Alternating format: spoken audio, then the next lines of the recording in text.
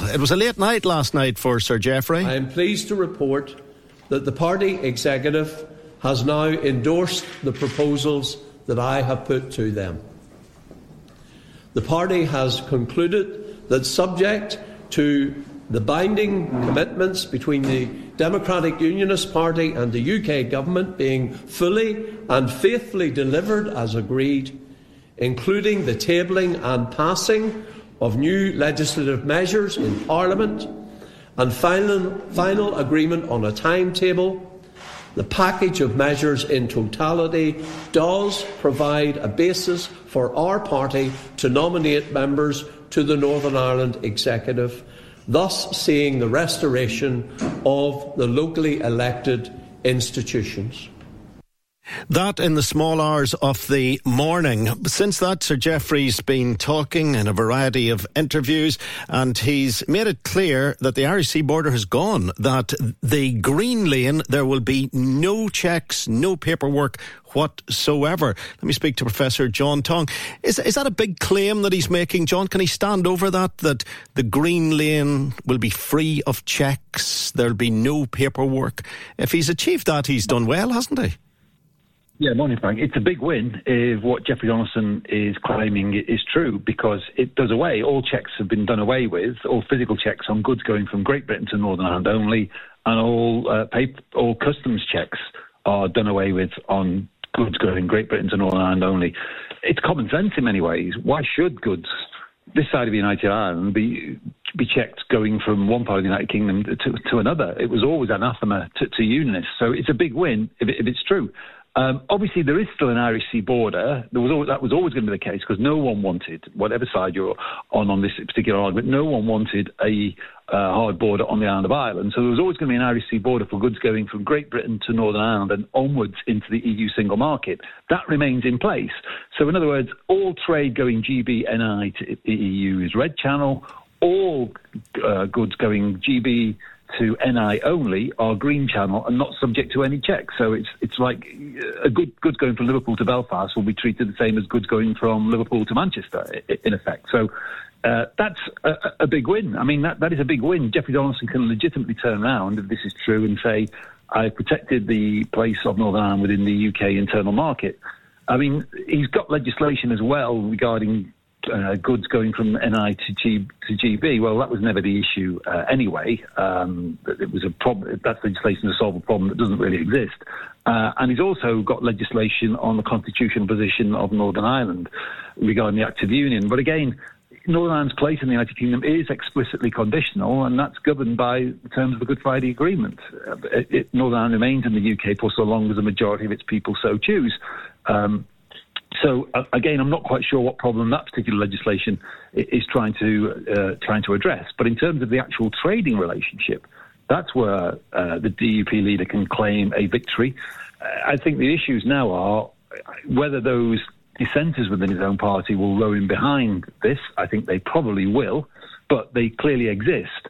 I mean, you had the farce. At one point, I thought the meeting was going to be called off last night. You had the farce of one member of the DUP clearly providing a live broadcast to Jamie Bryson, who was live tweeting it from beyond the meeting, and the fact the executive lasted 5 hours, and the fact that Jeffrey Donaldson didn't want to disclose the vote, the actual figures for the vote that had been taken on whether they supported his move. That suggests a very high level of dissent to me. But if he can manage his own party, then at least he can claim he's had a significant win here. The question is whether everyone will now fall into line. I suspect they will, because they've nowhere else to go politically. Life is pretty bleak electorally beyond the DUP. Yeah, Sir Jeffrey, clear that whoever was tweeting to Bryson and then Bryson relaying it, that it was inaccurate material, that it didn't reflect what was happening in the room.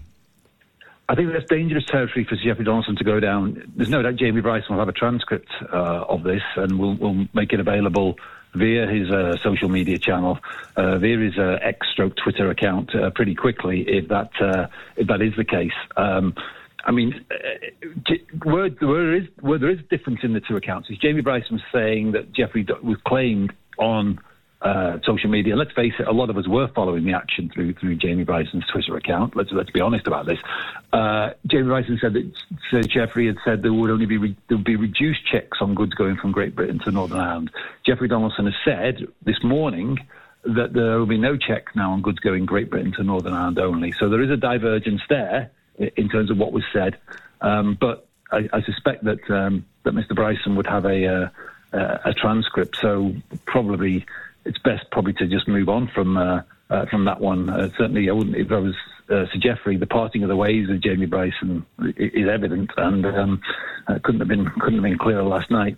Was this a real coup for Jamie Bryson last night, or did he embarrass unionism? Well, it was both in one sense. Yeah, he embarrassed unity, embarrassed the DUP because the party officials were scattering around the room trying to find who the culprit was. And the fact is, someone within the DUP executive decided that they would broadcast it to Jamie Bryson. So it is an embarrassment for the DUP for sure. Now, the longer this goes on, if we have a restored devolved power sharing executive, the fuss about the meeting security being breached, that will fade, and what will matter will be the restored devolved power sharing executive. But it did reduce at times things to near farce last night, where at one point the DUP officials were shouting, "Get your phones off" to people, even though clearly someone had a link to Jamie Bryson and was broadcasting the entire thing to him. It just shows that there are strong internal opponents of Sir Jeffrey's compromises within the DUP. But where do they go now? I think that is the issue.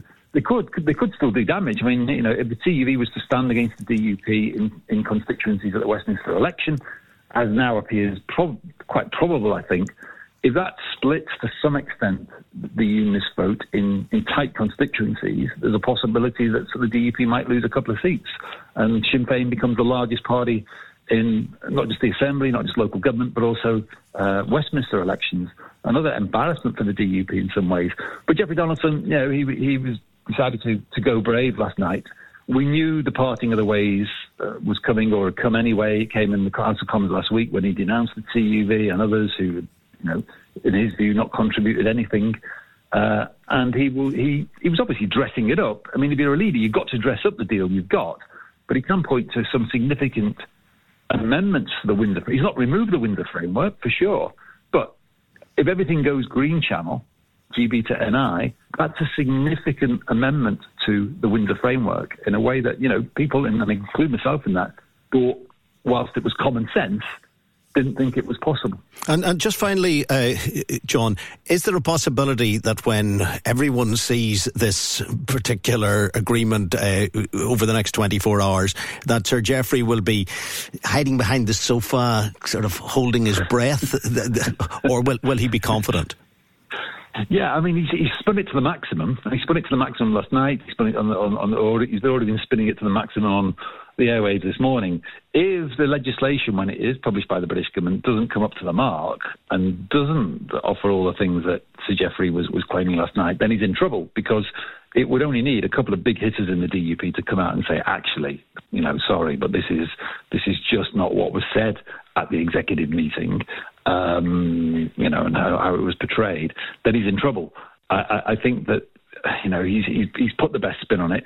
I think now it's over to people to look at the legislation and work out what it actually means. I think some of this legislation is superfluous anyway. I think ultimately what people care about is whether you've got seamless trade between Great Britain and Northern Ireland, and whether that affects the things in the shops, etc.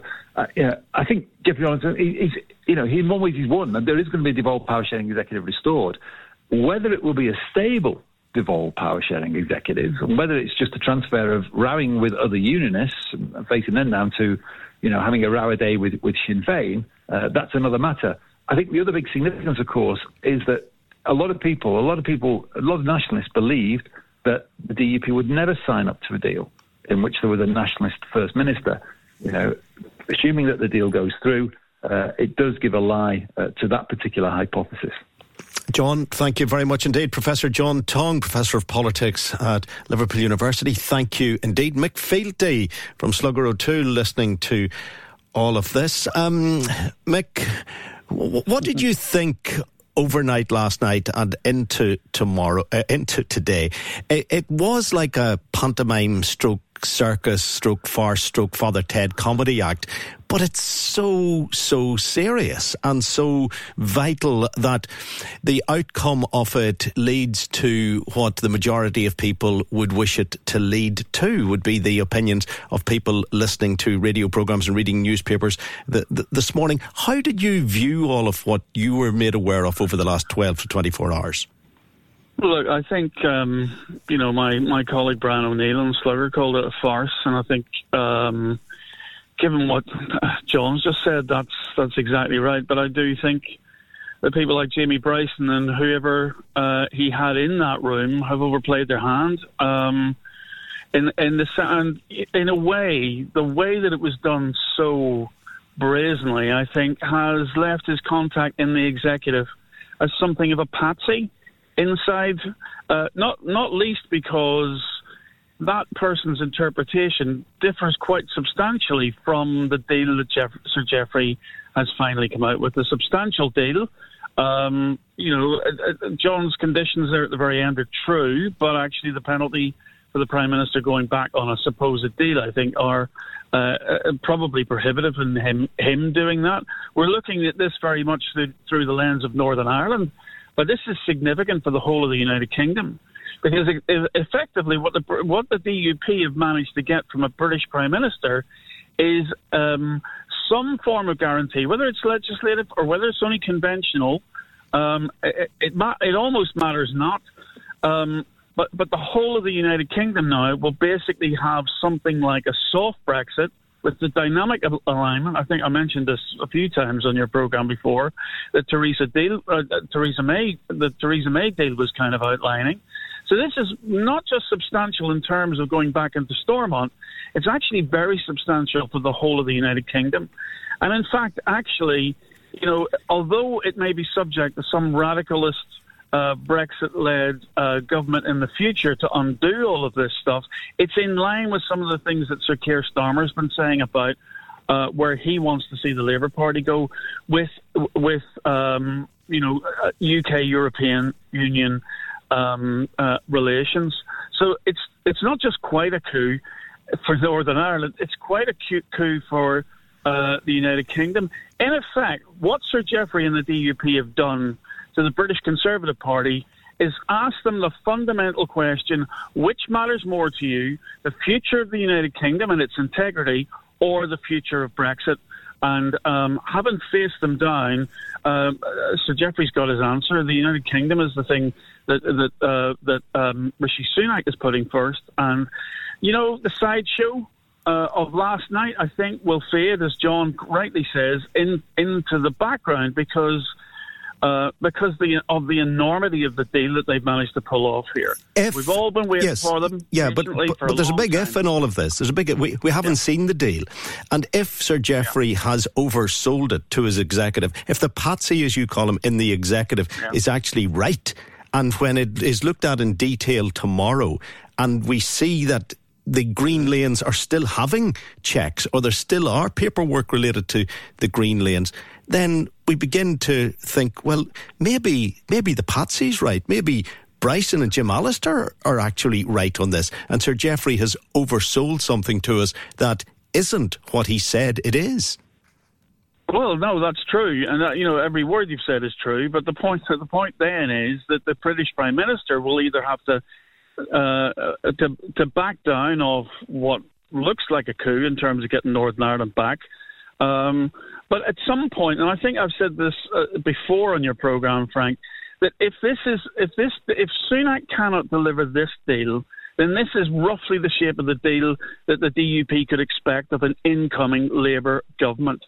The idea that the UK, I mean, look, Sunak's already basically said he's going to retain the European safety mark, the CE mark. There's going to be no mention of a separate UK mark. That is already a kind of an acceptance, a latent acceptance that the fundamentalist idea that the UK can operate out with any connection with the single market, its largest local single consumer market, I think it is absolutely for the birds.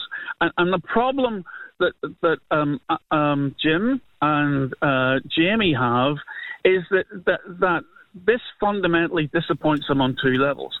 One, the DUP is not going to stay out with these institutions that Jim has always been very sceptical of, and that the fundamentalist Brexit that they once dreamed of is simply not a practical going concern. So I think I'm being optimistic here, but I'm being optimistic within certain parameters of reality. So either Sunak gets the credit for doing this deal now, or Sir Keir Starmer will get the credit for doing it later on.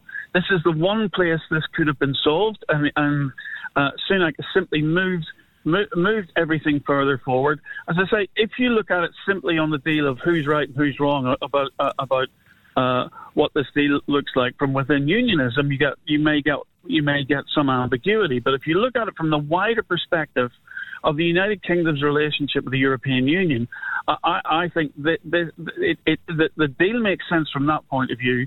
And Sir Jeffrey, in a way, can take credit for being the active ingredient in this. The contrast between the deal that Sir Jeffrey has struck with Rishi Sunak and the one that brought Sinn Féin back into government, how many years ago? It was 4 years ago now. Supposedly on the demand of getting an Act na Gaeilge or an Irish Language Act, which never materialised out of those things. I think there is a substantial difference between the role-playing aspect of that earlier boycott and the very substantial gains I think that the DUP has, by its stubborn intransigence, actually managed to pull off. It's a very rare victory for unionism, and it's one that I think they should relish. And just to echo what John said at the very end there, I think this idea that Sir Jeffrey is worried about serving as a deputy to a Sinn Féin First Minister, that lie has been absolutely nailed through this, or it will be if and when the institutions come back. And I think that will create a far calmer, less sectarian, less tribalised condition for us to go back to work on, and I think that's very much welcome as well. OK, Mick Fealty, thank you very much indeed. Mick Fealty's analysis from Slugger O'Toole. Eoin Tennyson from the Alliance Party listening to all of that. Do you get a sense there's people thinking this morning a debt of gratitude is owed to Sir Jeffrey Donaldson, Eoin Tennyson? Well, I'm not sure I would put it quite like that, Frank. I mean, I think it's a day of mixed emotions for many people. I think, obviously, it is good news that we're now on a path to restoration. We're certainly in a better place than we were 24 hours ago, and certainly from my perspective, I'm optimistic at the prospect of finally being able to take my seat after an election which took place 2 years ago, getting on with my full job and representing the people of Upper Bann in the way that they elected me to. But I think people are also deeply conscious about the huge damage that has been caused over the past 2 years, and indeed out of 5 of the last 7 years, without an executive there delivering for people in terms of health, education. And there is now a massive interest, I think, facing incumbent ministers and an executive, which could have been avoided. I also think people will have watched the scenes last night and will not think that is a good omen in terms of stability, because some of what was playing out on social media was farcical. And so from our perspective, I think the public's patience has been worn beyond its elastic limit, and we need to ensure that this is the last time that we are coming back, restoring the Assembly after a period of suspension. And from our perspective, the best way to ensure that we end this cycle of crisis and collapse is to reform the institutions to ensure they are durable and sustainable into the future. In relation to the green lanes and red lanes, would you be confident that Sir Jeffrey will be able to deliver on what he has said this morning, that there will be no checks, no paperwork in relation to the green lane? Well, look, the honest answer is I don't know, Frank. I mean, the only people who have seen all of the detail in terms of what's been agreed is the UK government and the DUP, and so it's for them to set that out and explain that. From our perspective, in terms of the deal, we have been pragmatic. We have always said that we want to minimise friction and barriers east-west and north-south. Indeed, that's why we supported remaining in the European Union. But the parameters have always been clear in terms of any deal would have to be consistent with the Windsor Framework and also respect the principle of consent. We've received assurances that that is the case. So we will be pragmatic in terms of the outworkings of all of this. But what I'm also clear about is issues of divergence were addressed through Theresa May's backstop many years ago. So many of these principles have been conceded for an awfully long time, and the DUP and others refused to grasp those opportunities. So I think that this is a deal that could have been done many years ago without collapsing an executive, and I don't think any agreement is going to justify the damage which has been caused to our people and public services. But we are where we are, and look into the future. I'm optimistic at the prospect of us all getting back to work and starting to deal with the challenges in our health service, tackle the cost of living, and do all of the things that our constituents expect us to. There's a general election coming down the line, and it looks like as if Jamie Bryson is going to stand for election. Would you be welcoming his presence, as there's a chance he will split a unionist vote, and possibly that could be to the advantage of the Alliance Party? Well, look, everyone's entitled to put themselves forward for election. I mean, at the moment, Jamie Bryson represents no one, and I certainly wouldn't fear Jamie Bryson entering the political fray. I think what has been clear is that the vast majority of people in Northern Ireland want the institutions to function. They want to prioritise health, education and all of those issues, and they're pragmatic about the outworkings of the protocol. The great irony is that Jamie Bryson claims the Windsor Framework has been putting the union at risk, when in fact he, Jim Allister and others are the people who have been placing the union at risk. The union does not hinge on the acts of union. This isn't debate club. It's not an academic argument. It hinges on the principle of consent in the Good Friday Agreement. And if people like Jim and Jamie Bryson and others consistently wish to act against the wishes of the majority of people in Northern Ireland, be that in terms of preventing government from functioning, be that in terms of backing a hard Brexit in the first place, or indeed blocking social change, which the majority of people in Northern Ireland support, then it is they who are placing the union in jeopardy. And I think the vast majority of people in Northern Ireland understand that.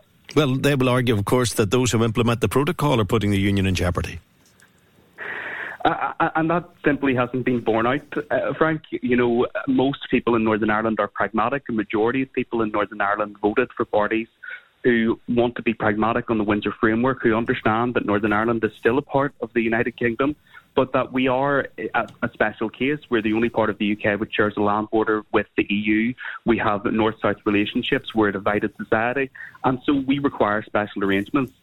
We have always been a place apart on a number of issues. I mean, we have a different system with employment law. We have been a place apart on social issues, to our shame, for an awfully long time. We have different arrangements in terms of public sector pay at the moment as well. So that is devolution. That is the outworking of devolution, and it's about the people of Northern Ireland making decisions for themselves. So look, I think we can dispense very quickly with Jim and Jamie Bryson's argument. I don't think either of them are interested in any deal. They have opposed the Good Friday Agreement and power sharing since the outset, and they will do anything that they can to wreck that process. So I'm confident that this is the right decision and we're now on the right course, and I think most people in Northern Ireland will be relieved at the direction of travel. And just finally, if we are back in Stormont in a number of days from now, where do you see the Alliance Party in terms of a ministerial role?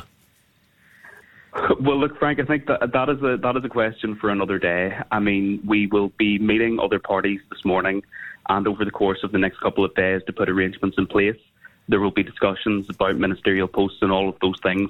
But look, we're ready to get back to work and get back into an executive and do the job that we're elected to do, whatever ministry that may be. And that may be justice? Well, look, in previous years, we have been asked to take on the justice portfolio. That's not in our gift. It depends on the vote in the Assembly. So that is a negotiation that will have to take place with other parties. And that will become clear very, very soon. And I hope it's a matter of days that we're back in that Assembly and Executive delivering for people. OK. Eoin Tennyson of the Alliance Party, thank you. It's 9:30. U105.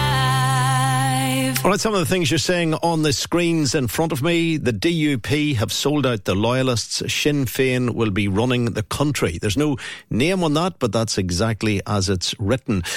Mark, however, sends this text. He says, I sent a text to you last week and I told you, says Mark, that we were close to going back, and now it has happened. The next step is the pay rises and the end of the strikes. It's not unelected Bryson's view on what is being said, but that of Sir Jeffrey Donaldson that counts, says says Mark, listening to the show.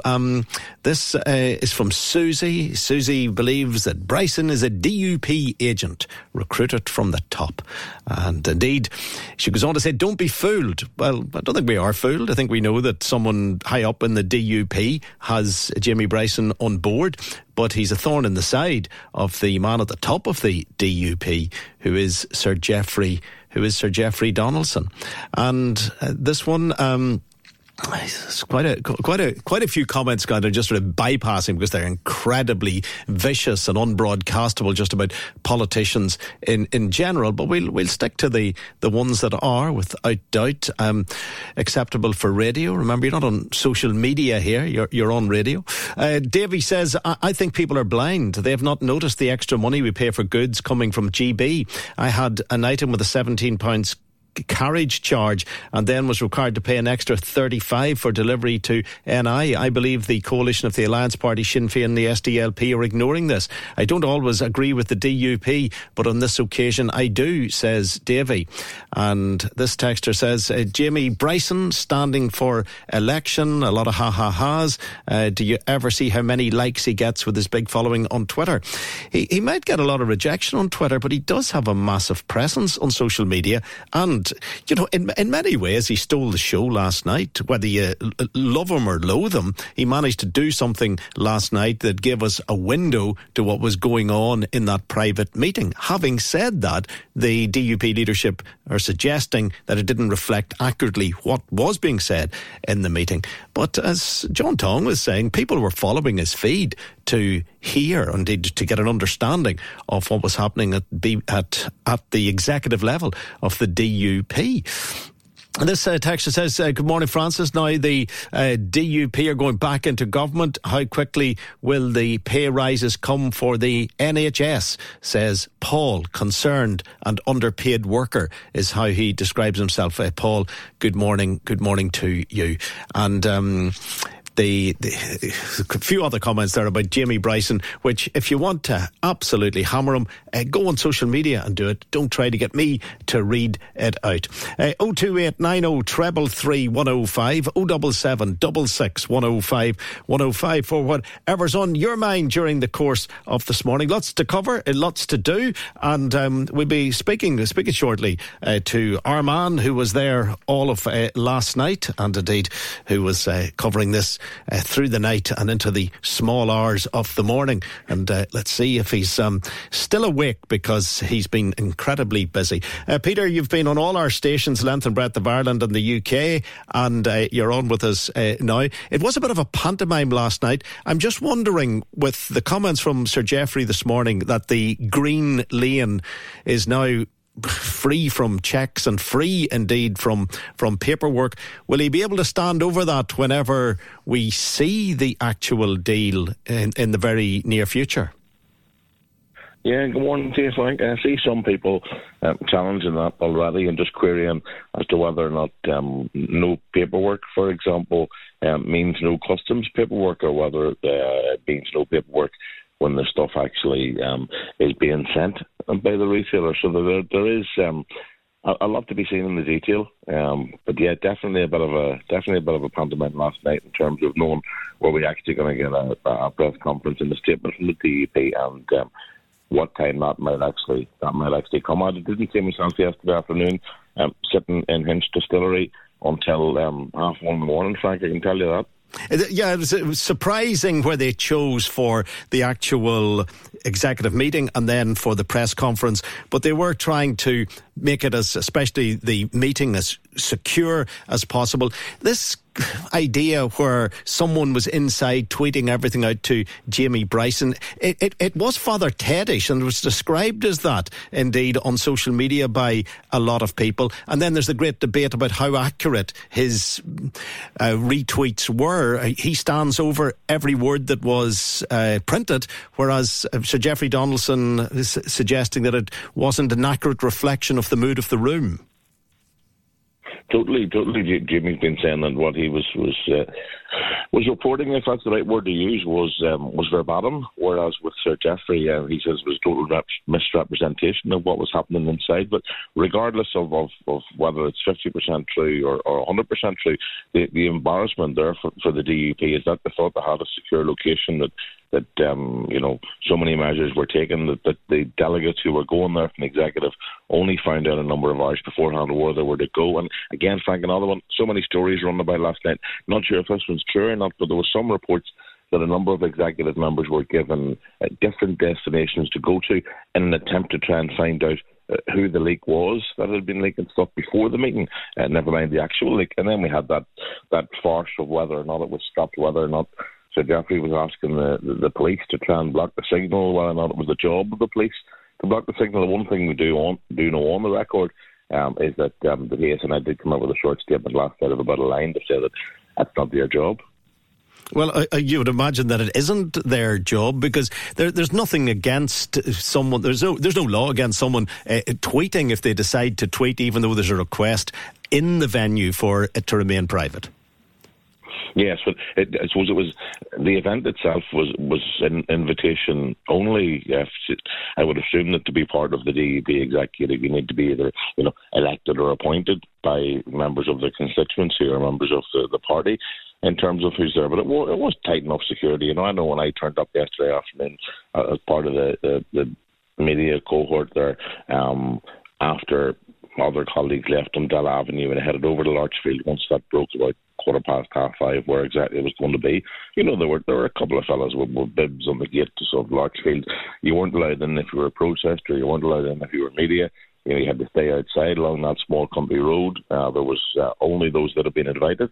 And then even when we went as far as going to the Hinch, it was effectively a names on lists, and you had to prove that you were from media, so that protesters or people who weren't invited or who weren't desired to be there weren't able to get in the gate for that press conference.